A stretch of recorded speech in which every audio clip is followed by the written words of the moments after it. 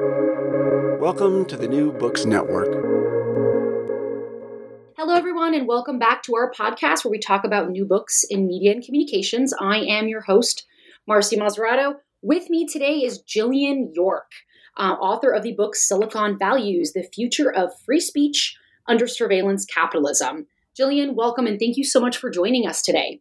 Yeah, thank you for having me. So to start, I would personally love to hear about a little bit more about your professional and educational background. Sure. So I studied sociology at Binghamton University in upstate New York. And I also happened to study theater as well, in addition to that.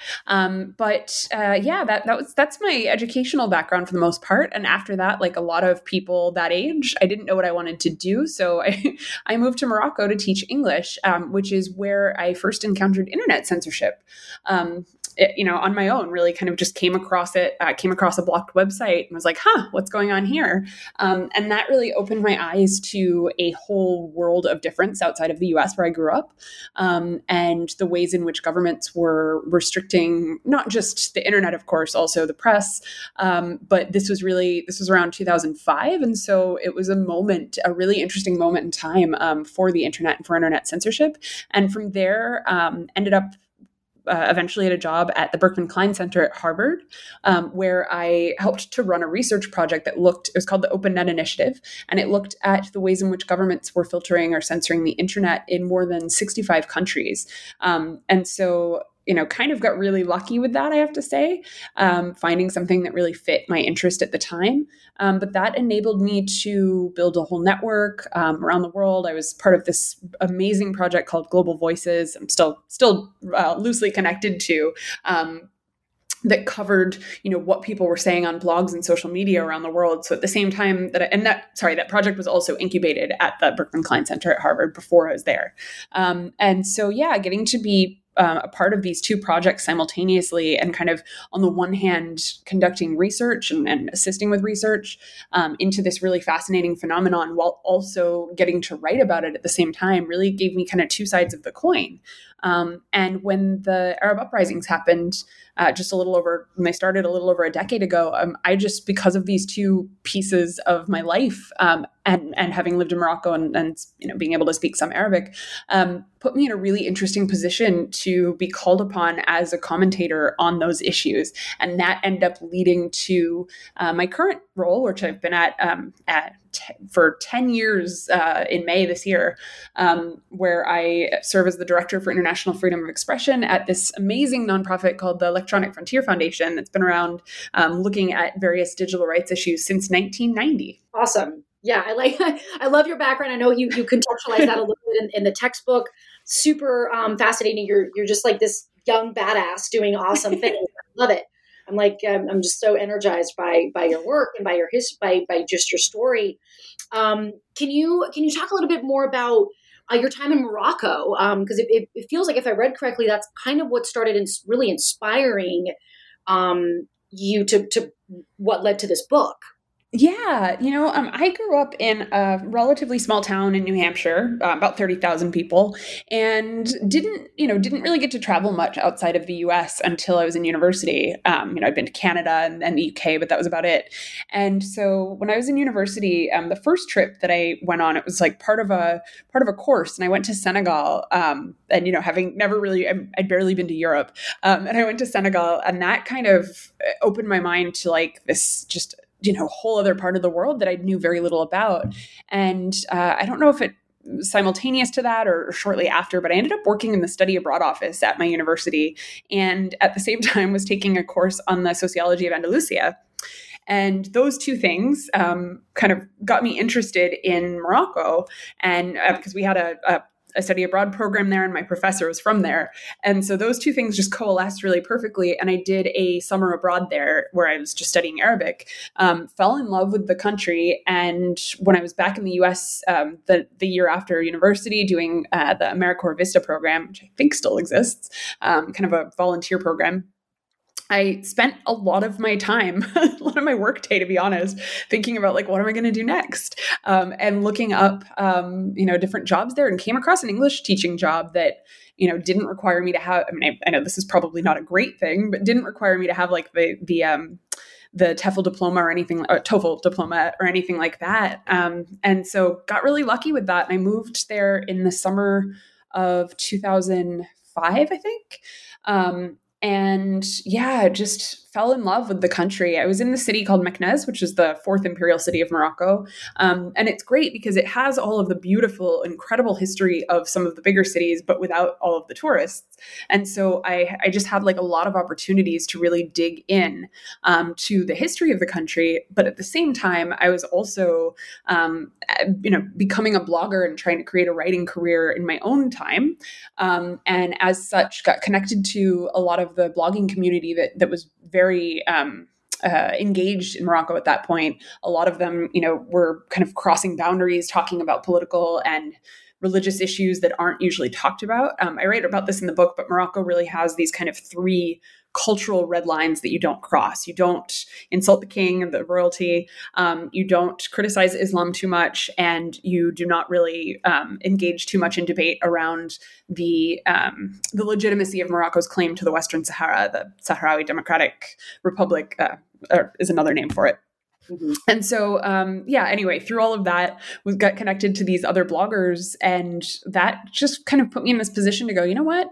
There's some stuff missing from the commentary on Morocco. And a lot of it was really just that these bloggers were writing in Arabic and French, and there wasn't a whole lot of information on modern Morocco in English. And so I started just like translating for myself. My language skills are not that great, but I started kind of summarizing pieces in the news, writing about them in my own words in English. And my blog became kind of popular for a little while. It was called the Morocco Report. You can still find it if you look hard enough. It's not really there, but you can find it through like the Internet Archive. But yeah, through that, just got pretty deep into the culture of the time. A lot has changed there since then, and I've only been back a few times for, short trips. But I guess just for this moment in time, I felt like I was really part of something incredible. And, it's kind of sad since then because, the country's cracked down on a lot of that. Even back then, there was a lot of kind of turmoil around speech, magazines being seized by the government, journalists leaving the country, getting arrested. And it's really only gotten worse since the uprisings of 2011 and the movements that came to the country after that. I guess that kind of sums it up. Yeah, no, that's super fascinating. And I think that really leads into a lot of what your life work is, which is really looking at free speech and looking at this idea of censorship, right?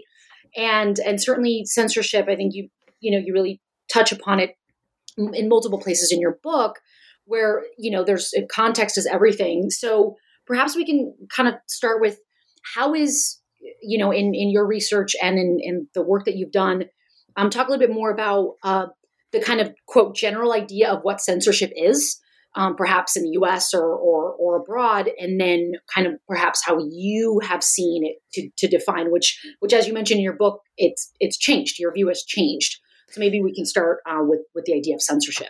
Sure. Yeah. So I grew up in a different era than we're in right now. And I think when I was a kid, the concept of censorship was, at least for me, had to do with things like book bannings. And this was like the early 90s. So you had a lot of even in my hometown, libraries refusing to carry certain books, schools banning certain books from reading lists. But then also, of course, the kind of culture wars that were happening back then around early hip hop and other music, and you remember the explicit lyrics labels and things like that. So that's kind of my idea, was much more of government and political pressure, really kind of the traditional ideas around censorship. And it's actually kind of fascinating because I look back at that a little bit in the book, but it's interesting for me now that a lot of that was coming from lawmakers, which really does kind of reek of state censorship now.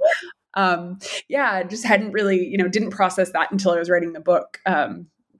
I was just a kid when a lot of it was happening.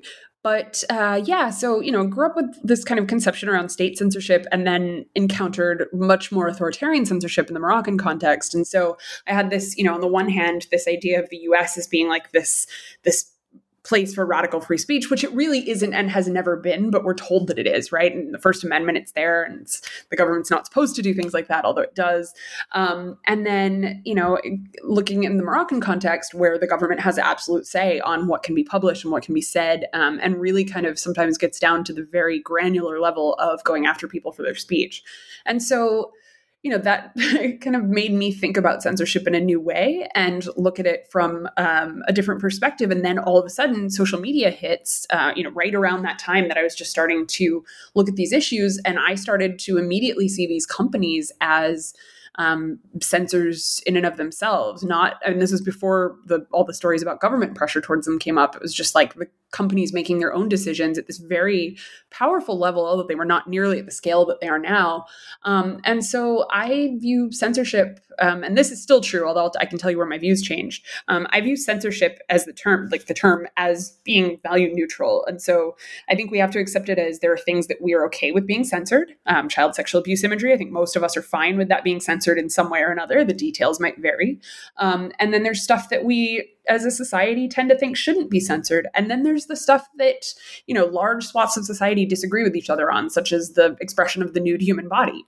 That's always been of debate in pretty much every society in the world. And so that's why I think it's really important, because censorship as a term is very subjective, what we think of as censorship. And that's why it's important to me to keep that word in play for all of these examples. Yeah. And then I guess to get to the question of how my views have changed, I used to think that these companies shouldn't play that role at all. And on some level, I still do. I don't think that corporate rule is the right form of rule. I'm not a big fan of that. But, I think what's really changed about my view over time is whether or not companies should moderate content on their platforms and the role that government should play in that.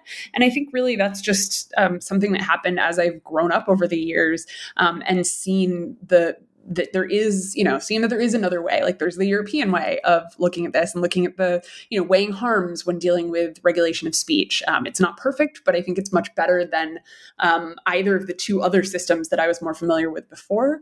And so, I guess now I'm at a point where I think that we do have to think about the harm of speech. I think we have to think about the scale of platforms and the fact that we're in this new era that's just, we've never seen this before. We've never been able to talk across cultures the way that we can now. And so we have to consider what that means and what roles authority can or should play in that dynamic. Yeah.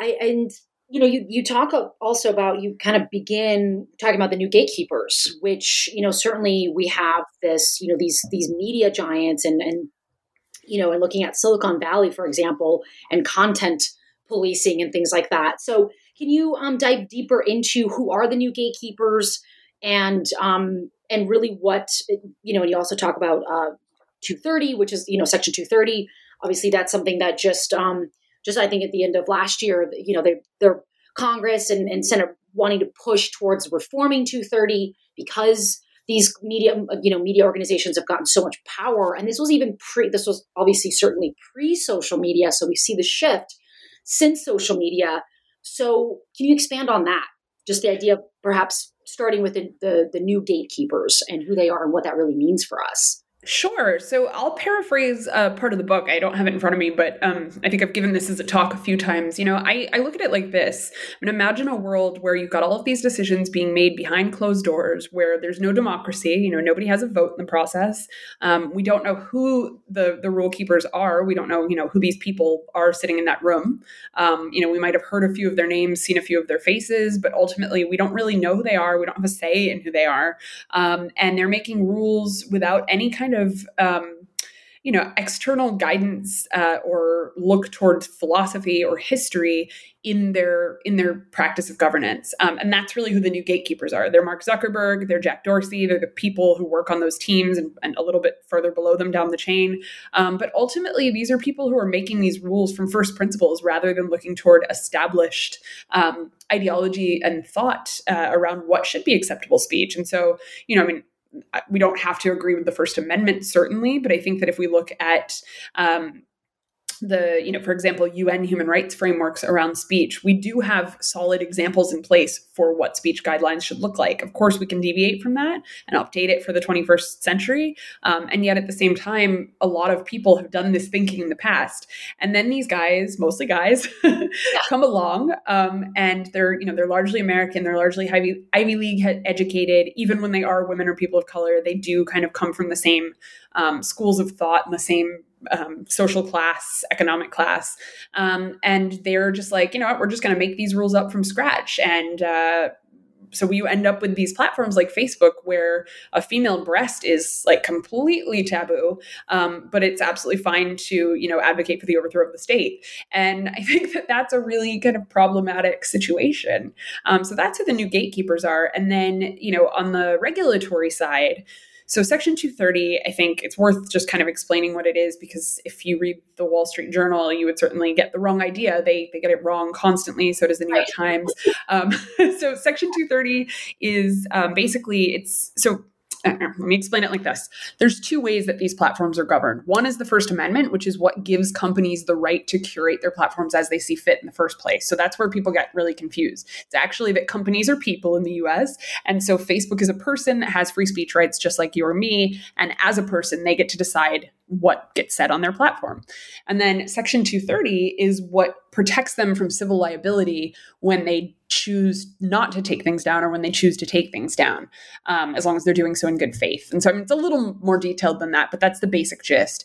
And so, Section 230 was kind of treated as untouchable for quite some time until a couple of years ago when Sesta Fosta, the rule that was intended to prevent sex trafficking, but has actually had a huge deleterious effect on everyone from sex workers to burlesque dancers to people who just want to talk about sex. And that law amended 230 in a really damaging way, in my opinion. And since then, we've seen a number of other proposals from the left and the right, from companies themselves, to amend this protection. And I see it as, I think that the fact that Facebook supports 230 regulation or 230 reform, it, says a lot about what that really means for us. And so from my perspective, I do understand why folks are desiring a change in the way that these platforms are regulated. And yet Section 230 is not going to do what a lot of people will say that it will do. It's not going to prevent hate speech. It's not going to levy fines on companies for when they allow hate speech. Because remember, it's just civil violations. And more problematically, I think that Facebook's support of it really demonstrates that it's not going to solve the competition problem. And in fact, it will entrench Facebook's power because they will be able to afford whatever penalties come their way, whereas a smaller platform like Reddit or even Twitter might not. Yeah, and I think it's really fascinating when we think about the reform, and I agree with you that when you have a company like Facebook that also owns Instagram, and just last year I was looking at a statistic that almost 50% of Americans don't know that Facebook owns Instagram. I'm like, hopefully that's been rectified, but that's really mind-boggling to me. And so certainly there's obviously misconceptions about free speech and the First Amendment and reform of 230. And so, yeah, when you have a company like Facebook who's like, yes, let's do it, then obviously that does speak volumes. And you talk about some perhaps like niche groups that are not necessarily niche, but outside of what we usually, when we think about censorship and when we think about who is impacted. And so you do spend time talking about the impact of in sex workers and in that community. And because there's a lot of people that is, ranging from, like you said, burlesque dancers to, a full range of people who are making that choice, that consensual, choice to make their livelihood in that way. And we often don't really think about that. We as in quote society don't really think about that. Can you explain more about really what that impact is and how, and the reasons why we really should be thinking about all of these different groups and honestly, perhaps the lack of diversity in the conversation of censorship and of these new gatekeepers and of these kind of reformed policies, or wanting to reform policies and laws around the, free speech online? Yeah, absolutely. It's funny. They say never read don't read the critiques of your book. But I made the mistake of doing so really early on when the Goodreads reviews started to come out, and there are a lot of folks there that are kind of upset. Like, why isn't she talking more about the censorship of people in the right in the U.S. or why isn't she talking more about the U.S. in general or political speech? And I have to say, like, there is censorship of people on the right on these platforms. That is real. It is not, however, the core issue here. And they're not the primary victims. And I think that that's kind of the key point, because over the past few years, two things have happened. One is that, the media is really heavily focused on political speech. And I come from the perspective that political speech is not inherently more important than any other form of speech. I think we've kind of lost sight of that, that cultural and artistic expression is also really vital. And then the other one is just, the media over the past few years, and I know I'm using a blanket term, but it's pretty true globally. They've been really, really focused on the censorship of right-wing speech in the US and also, other political speech from other groups as well. And so that's part of why I choose to focus elsewhere. But I think the other part is even more important, which is that I think that the groups that are most impacted by these platforms tend to be some of the most marginalized groups in our societies. Right. And so I'll talk about sex workers since you brought it up, because I think that amidst the pandemic, it's become a lot more of an important issue. So, I do believe that sex work is work. I think it's legitimate work. I don't get into the details on a personal level as to where regulation should or should not occur. But nevertheless, I think that during the pandemic, we've seen that even people who are working in completely legal sex industries or prostitution where it's legal jurisdictionally, like in Germany, those folks have been heavily, heavily affected by the platform's decisions, and not even their required decisions under SESTA FOSTA and the law, but the decisions that they make based on their own particular ideologies. And so, to give an example, Twitch, which started as a gaming live streaming platform, but has since become very popular during the pandemic, in particular. I'm friends with some burlesque dancers in Berlin, and when the pandemic hit here and they couldn't perform in public, they went to Twitch and they started shows. And a lot of this stuff had no nudity in it. Maybe, you might see like breasts with pasties on them, but these folks got banned immediately by these platforms, not just Twitch, but Facebook, Instagram, etc. And that to me really just, I've been paying attention to this for a couple years, of course, but it really, really hit home in a different way, because these are my friends who have every right to work just like I can work from home during the pandemic. And yet they were completely pushed out from every level of society. And that just really broke me, so I've been like, excuse me, I've been donating to their Patreons and things like that and trying to find ways to help, but it's become a really intractable problem. And so I think, that really drives that home. But there's, of course, plenty of other groups as well, other marginalized communities, whether we're talking about, Palestinians and other groups throughout the world who are living in disputed territories, Syrians who are trying to document the war that's been ravaging their country for nearly, almost a decade now. That stuff gets taken down all the time as being terrorism, even though it's not, coming from the journalistic perspective. And so, there's just so many different groups, and I tried to cover a lot of those in the book, but obviously it doesn't cover everyone. And so to your latter point about kind of where the conversation's going now, I feel really privileged and lucky to be connected to a global community working on various digital rights issues from this stuff to surveillance to everything in between. And a lot of the best ideas right now are coming from the Global South. And, it's been people from Global South countries that have pushed a lot of this progress and brought folks from various countries, a lot of whom don't always have the economic privilege that I have to fly to a conference, but who've worked really hard to bring those folks into the conversation over the years. And I hope that I've contributed to that in some way too. But really, the credit goes to folks from these countries who are thankfully now a serious part of the conversation, at least in the circles that I run in. Yeah, I really appreciate the perspective of you bringing in these marginalized groups, and certainly, there's the ongoing debate, and there's so much like almost really hyper focus on political speech, and that's not to say that they aren't, as you mentioned, being censored, but there's just such a much deeper problematic issue when with sex workers being it's their livelihood, and they're not able to actually provide for themselves when they're being banned or not being offered a space in which they can continue their work. So that is a lot more problematic than anybody on the left or right being able to just, talk politics or talk shop or whatever. So and they don't always have, there was a lot of hullabaloo about Trump getting kicked off these platforms, but he can go on television, and your average sex worker cannot, not even to the degree that, obviously I think that the political speech around a lot of issues is really important, and there are groups like the Movement for Black Lives and Palestinian activists and various other folks who also don't have the ability to go on TV either, and yet these are still much more connected movements. These folks can go out in the streets and protest. They do, which is not to say the censorship on these platforms isn't terrible, but we'll still hear about them. But sex workers are just completely disappeared from these spaces and from the mainstream media. Their voices are not included in bills like Sesta Fosta. I know for a fact that, the authors of that bill did a very, very poor job of consulting with anyone, even on the margins of the sex industries. And so that's really I think that group is probably right now the most impacted, although thankfully they're gaining a voice in the mainstream.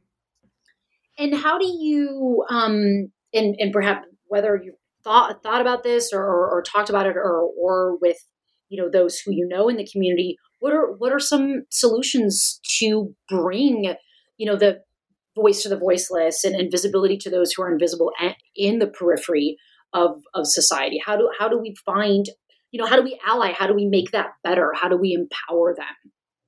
Yeah, absolutely. I will say this, I should give the caveat that most of the sex workers that I talk to from my book are still coming from relatively privileged perspectives, in the sense that they're from the US or Europe for the most part. A lot of them do have platforms in mainstream porn or in other work that they do. And most of them have not been, suffering that greatly during the pandemic because they're connected and networked. So they, I will say that they're all really incredible people. And a lot of what they do is trying to solve this problem, trying to connect with voices globally and bring those voices to the fore. And so I see myself as really just a minor bridge figure here in doing that work.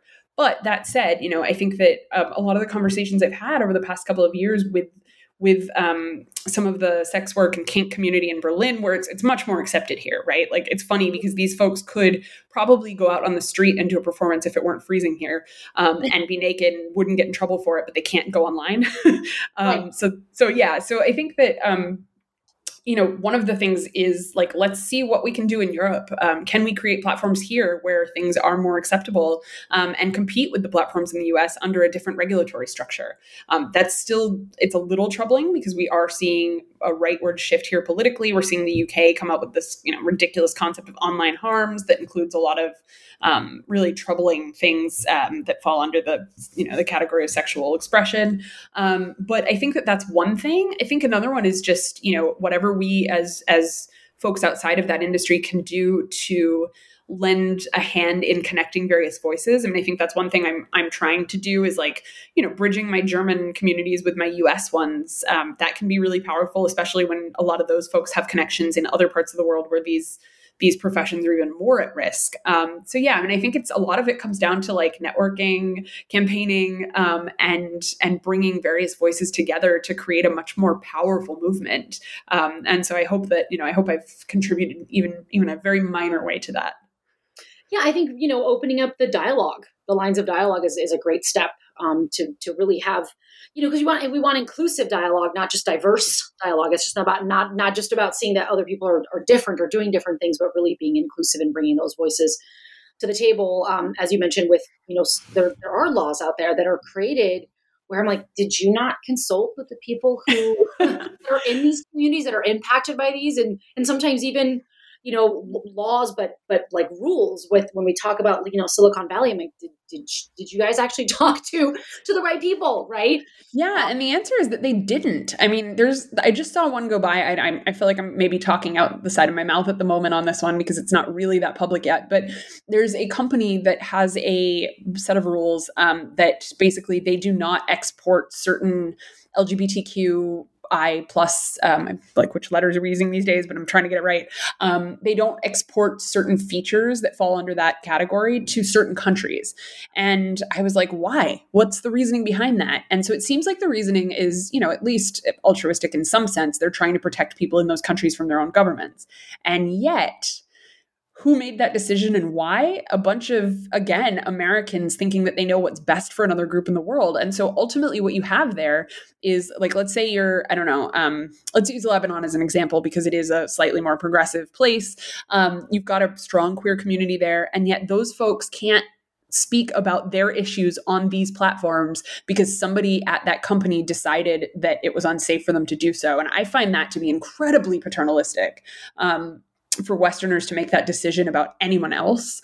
And so I think that that's the sort of thing where, I'm really, really troubled by the colonialistic mindset of these platforms. I didn't coin this term. Several people have used it. I don't know who originated it, but digital colonialism is really kind of what it comes down to.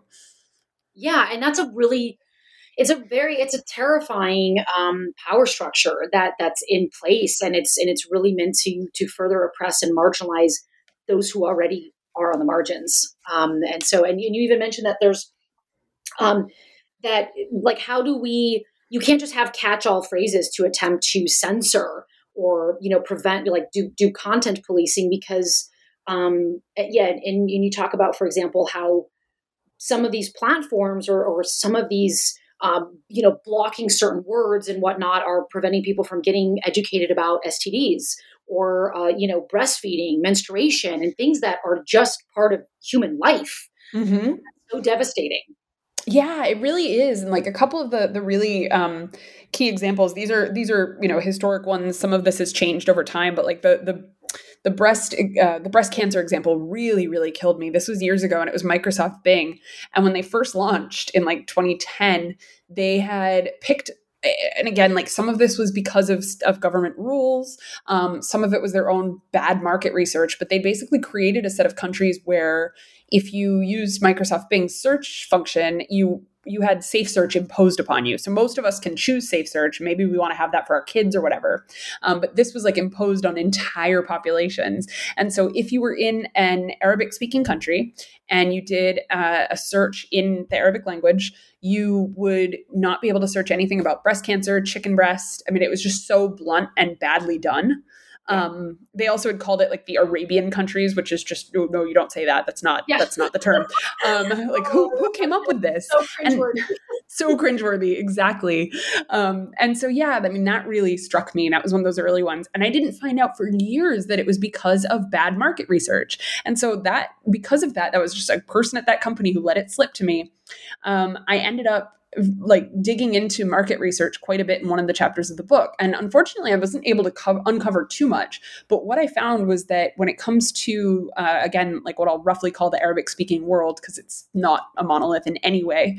But when it came to those countries, I found that most of the major tech companies employ market research firms that are American or European, that have their headquarters in Saudi Arabia or the United Arab Emirates, which are both two pretty conservative and authoritarian countries, and that the research is kind of often conducted by foreigners in those countries with locals. But again, those local populaces are much more restrictive than, say, Lebanon or Morocco or the vast majority of the region. And so you end up with these policies that are based on, I hate to say this, but kind of the lowest common denominator of belief and expression. And that's what ends up being like de rigueur for the rest of the region. I just find that to be horrific. And we see kind of the same thing happen with in other parts of the world with reclaimed terms. So like I'll use an example that I think will be familiar to most people, the word dyke, which was used as a slur against lesbians for many years, but then was taken back by the community as an identity term, like we are dykes.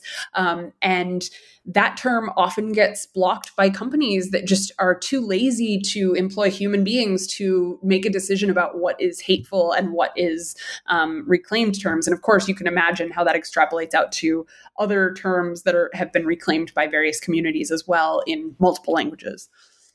Yeah, you make really great points about how this is, we're just missing so much context in terms of, you can't just the US can't just come in and and think that they understand like cultural nuances and, historical context to be able to just kind of make these blanket statements and censorship. It's just so bizarre and destructive. Exactly. Yeah. Um, so, I mean, and one of the things that I found super fascinating in your book was, which we all know about it, but we don't, you do a really great job to dive in to what content moderators do, that there's actually people who, real humans that when you say, oh, I don't want to see this, and you say, oh, this is, it's spam, it's inappropriate, it's this and that it goes to somebody. Sometimes it's the machine, but there are human beings that look at this and just how difficult of a job that is. So I really appreciated that you not only humanized that job, but also saying, hey, you know what, maybe we're just doing a little too much community policing that doesn't need to be done. And so can you talk more about that whole concept and idea behind, community policing, content policing, and the people that are doing it on both sides? Yeah, absolutely. I mean, when I first started getting into the issue of platform censorship, as I roughly call it, I had blogged about a specific instance where Facebook had blocked the use of the term Palestinian. It turned out to probably be a bug, could have been malicious. We don't really know. But that's when my dialogue with Facebook began. And this was before I was at EFF. They actually reached out to me, a blogger, to tell me, hey, thanks for spotting that. We fixed it now. And by the way, we'd love for you to talk to us instead of writing about it when you find these mistakes. And I was like, okay, interesting. And I never stopped writing about it. And that really made them angry a lot of the time. But one of the first people that I was in dialogue with at the company, I didn't really know what his job was at the time because he was doing a lot of external facing policy too. But when I was writing the book, I realized that he'd been quoted in a number of pieces as a content moderator at around 2009, 2010. And so I don't name him in the book and I'm not going to name him now, but his job was actually as content moderator. And that was like before that was really known. And he was based in Palo Alto. He was a Stanford grad. And he was like doing this work at Facebook headquarters. So this was very, meticulous and careful work back then when the company was small. Over the years, and Sarah T. Roberts has done the best documentation of this, in my opinion. Kate Klonick, who's a lawyer and scholar, has done a lot of great work around it. But over time, these platforms ended up outsourcing that work to third-party firms in various countries around the world, including the US, but also in particular the Philippines. And I knew what this job was. I talked to some content moderators in countries like Morocco, actually, to bring that back around. And I interviewed this guy in the book who was one of the original sources for some of this stuff that came out around 2012 about Facebook and how they police their content. But long story short, these folks were doing this work this whole time, Sarah and Kate and everyone. And around 2017, I think it was, I met this guy, Moritz, who ended up making this film called The Cleaners, which actually was like the first film to go in and talk to these people on camera and show some of the workers in the Philippines who were doing this job. And he brought me in to do a little bit of work on the film. I conducted some research for them. I'm in the credits. My voice is in the very beginning, but ultimately, like, he put this film together that really showed this research, the deep research that folks like Sarah had been doing, and showed the world kind of what this looked like. And, so that was really kind of my jumping off point for digging into this a bit more deeply, talking to those folks who I got to meet over the years, and looking at it from a little bit of a different perspective than they had, because they were coming at it from like analyzing the role of the workers and looking at these systems. And I was looking at it from more of a sociological viewpoint of like, how are people impacted by this? And I think, we're all friends, we all talk. But I think all of this kind of coming together really broadened the scope and the picture of what this looks like. And ultimately, my perspective on it is that it's a little different from some of my colleagues, but my perspective is that I find it really problematic that we've outsourced the role of cleaning up the internet to people in low-income countries for low wages, so that we in the West don't have to see this horrible stuff. And so there has to be a better way out there, and there has to be a better system for the vast majority of speech that we want to see moderated in some way. And this just really, to me, this isn't it. Yeah, and you also make the point of so much of the content, or it's it kind of goes back to that idea of like what is obscene and what is not, or what is distasteful versus what is not, and what should just straight up not be on there, right? So it's the idea of like, well, as you mentioned earlier, pretty much everyone's on board of, not having anything that is, exploitative to children.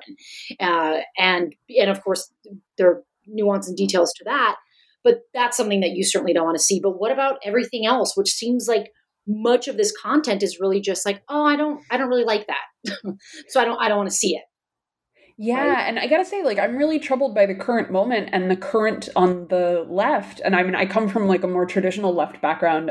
But I'm concerned with like kind of the younger left, and what they want to see censored too, because look, I have to say it this way, that I empathize with it a lot more than I empathize with the right and the things that they want to see censored. I know that a lot of people, and particularly historically marginalized communities and people of color who advocate for some form of censorship, are usually coming from a place of seeking justice and not a place of authoritarianism. And so I think that that's probably different from a lot of other people, how other people see this kind of current, like, quote, quote, cancel culture moment. But I see it as like justice seeking, even though I often find it misguided. And so, when I look at this, I mean, I think obviously like there are some things that we should maybe all agree with are terrible. I think that, sedition, treason, child sexual abuse imagery, like that stuff that we really need to think about how to filter. But I think for the most part, the way that these companies and even some states have dealt with this is just piling regulation upon regulation on top of each other until we've got this like intractable layered onion situation where nothing makes sense anymore. And so, what I want to see is us go back to basic principles, start with Article 19. Maybe, I don't know if we want to modify it for the 21st century at all, but I think that Article 19 of the Universal Declaration of Human Rights and the ICCPR is my starting point. And of course, the tricky bit of it is that there is an allowance for restrictions of speech based on a couple of things, one of which is loss of dignity, hateful speech, the other public order, which that one troubles me a bit more in most cases in the ways that that's been used by states. But ultimately, I mean, I think that that's a good starting point. And anything on top of that, we should just immediately remove. And so, why are we censoring the human body in 2021? Why is that a thing anymore?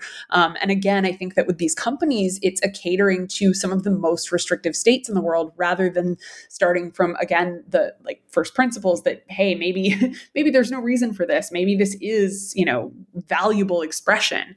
I spent most of today at the Neues Museum in Berlin looking at the Egyptian exhibit and looking at these nude statues from ancient Egypt. And so I can go see those. I can see those on Facebook, but I can't see a modern depiction of nudity. What is that going to mean in 1,000 years when we look back at artifacts of today? Is porn going to be our only depiction of like the female form? I mean, that to me is just so troublesome. Yes. And so, so ultimately, I mean, I just think that we need to go back to the beginning and audit all of these rule books and start from the beginning and like piece them back together and decide what we as society think is really harmful on these platforms at scale. And, like I said, maybe that will be things like maybe Trump really doesn't need to have a space on those platforms, but I don't think that we can decide that based on the ways that the rules are right now. That's a fantastic point, Jillian. To think about how did we become, for lack of a better word, so puritanical? Yeah. And looking at, well, yeah, you're right. I mean, we go back to look at, Egyptian art and when you contextualize that history, it's like, okay, well, why are we at where we're at now? Right. It's because it's almost like we're starting with the most restrictive point of views and perspectives possible, rather than, as you mentioned, starting at a more freer space. Because if really 1,000 years from now that they can see just hardcore pornography as being our nude expressions, then what are they going to think? Right? Because that's one place where the nudity occupies. So yeah, that's a really fascinating, and I think a very complex argument to think, well, what can we do? Because it's, and when things become so polarized and political as they have been, especially here in the States over the last few years, it just becomes almost like an impossible conversation to have when it really shouldn't be impossible. Exactly. And I'm really glad that you used the word complex, because that's kind of where I'm at right now with complexity of thought. I mean, there's this psychological concept that I don't know if most people are familiar with, I'm sure you are, but like the concept of splitting. And this is, prevalent in a lot of psychological theory and some certain mental illnesses. But the idea is like when people see things in very binary terms, like this person is good, this person is bad, based on, one or five things that they've ever said. And I think about that a lot. And I think about the way that societally we've come to this point of splitting. And I think that that's really like where cancel culture, again, using big quotes around it because I think it's misused. But I think that that's where that's at, where we think, okay, this person said this one thing one time, they're bad. And I think that that's really what troubles me about where we are right now. And it's not, again, I don't think it's like, I think that the biggest problem around the discourse about cancel culture right now is that we're pinning it solely on like the so-called identitarian left, when in fact the right has always done the exact same thing, and so has everybody else. We just do it in different ways. And so I think that it's really important for us to bring back or bring in to play a new complexity of thought that is not along these binaries. And it's really hard in this kind of 24-hour constant, like, let's throw everything at you with advertisements, et cetera, media ecosystem.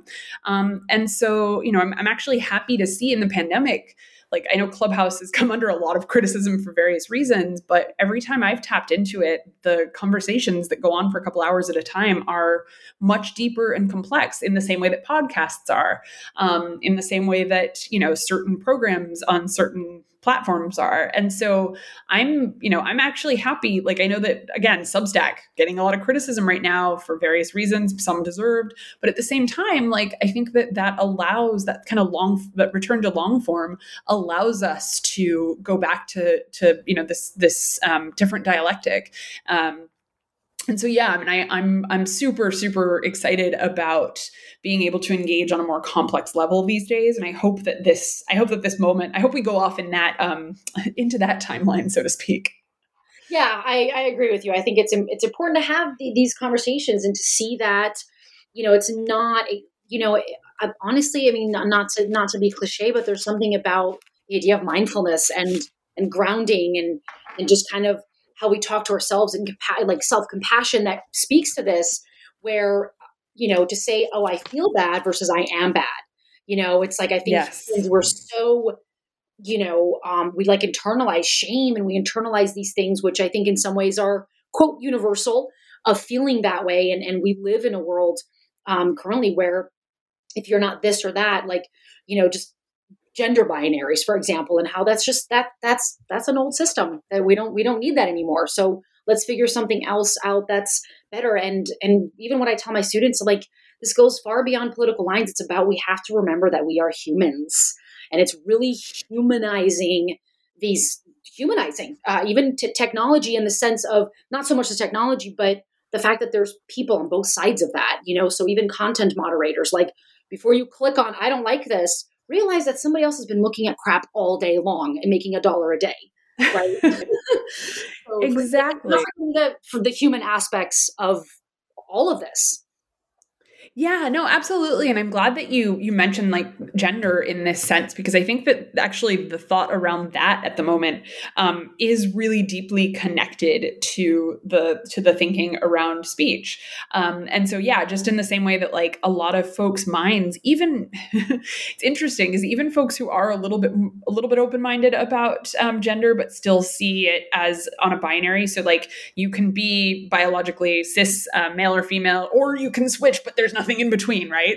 I know switch, that's a very loose term, and I don't intend it that way, but I think that that's how some people view it. Sure. And I think that inability to like see outside of that box is just so similar to the way that our thought around certain speech is at the moment, and the way that like our thought around certain political ideologies is at the current moment. And it's interesting that all of this is coming about at the same time, and yet it's also interesting that it doesn't really cross over. Like, some of the most sensorial points of view that I see right now are coming from some of the same communities that are much more open-minded about gender.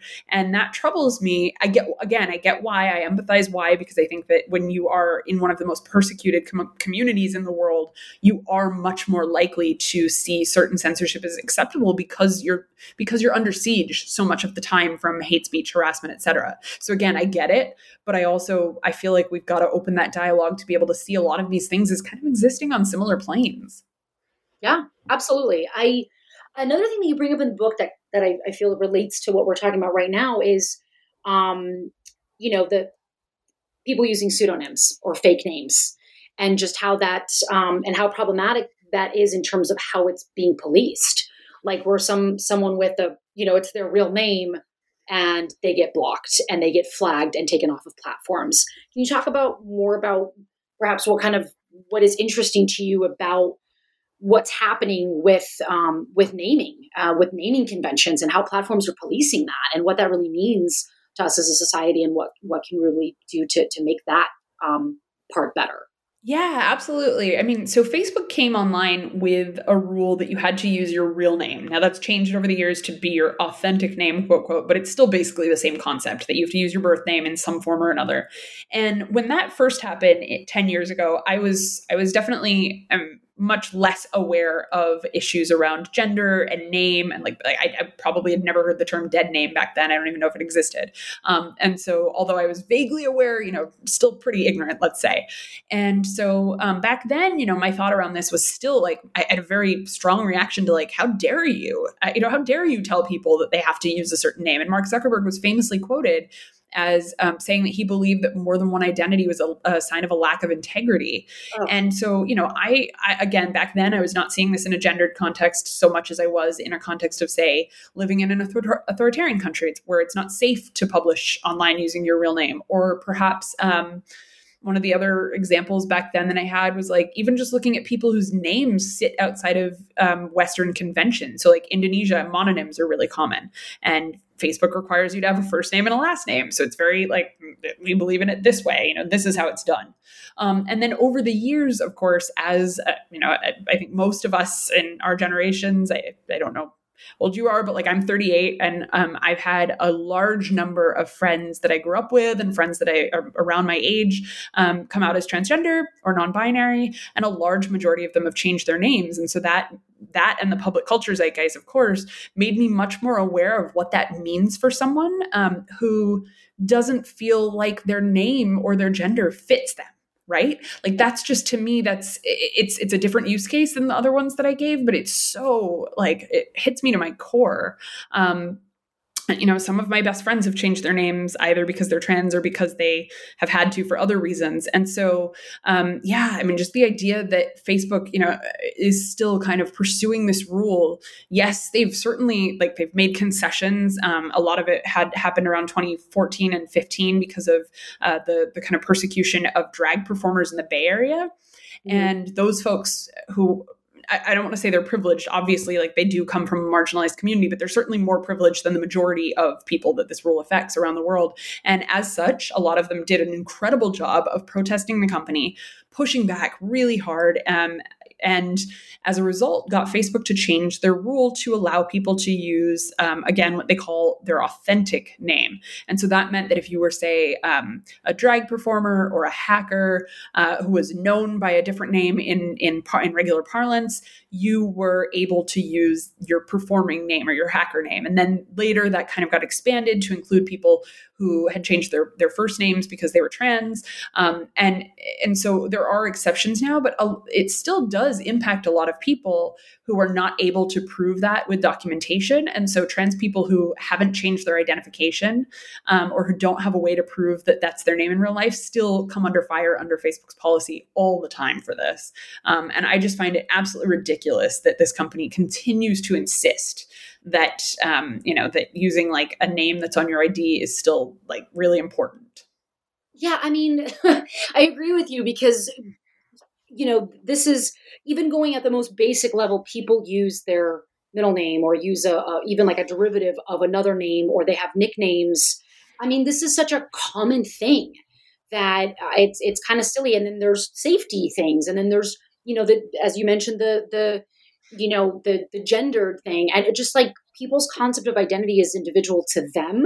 So the idea that a government, so we go back to the government, a government issued ID is what determines your sex and what determines your name. And it's well, it's a piece of paper. We all have names given to us at birth and whatnot. But I do think that it is problematic when we think about it, particularly in we're in 2021, and it seems like these are still issues that continue occurring. Like for me, I've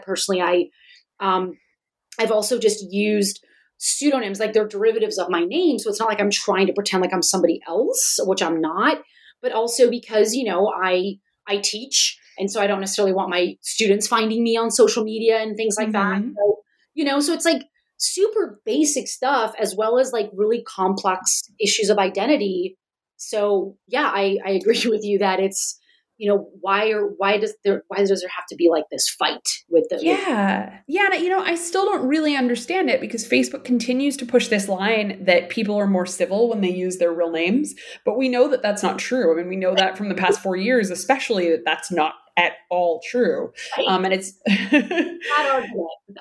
Yeah, it just doesn't really make sense. And like you said, like there's a lot of good reasons. And I think it's really interesting too that they're still kind of seeing it in this very narrow light of like, okay, well, we understand trans people's issues, so we'll cater to that. But I have a bunch of female friends, cis, trans, whatever, doesn't matter, who use their first and middle names on Facebook because it's safer for them because they don't want men to find them. Yes. And those folks have gotten kicked off too because like, oh, it's not acceptable to not use your last name. And when you think about the concept of last name in Western society, it's a patronym.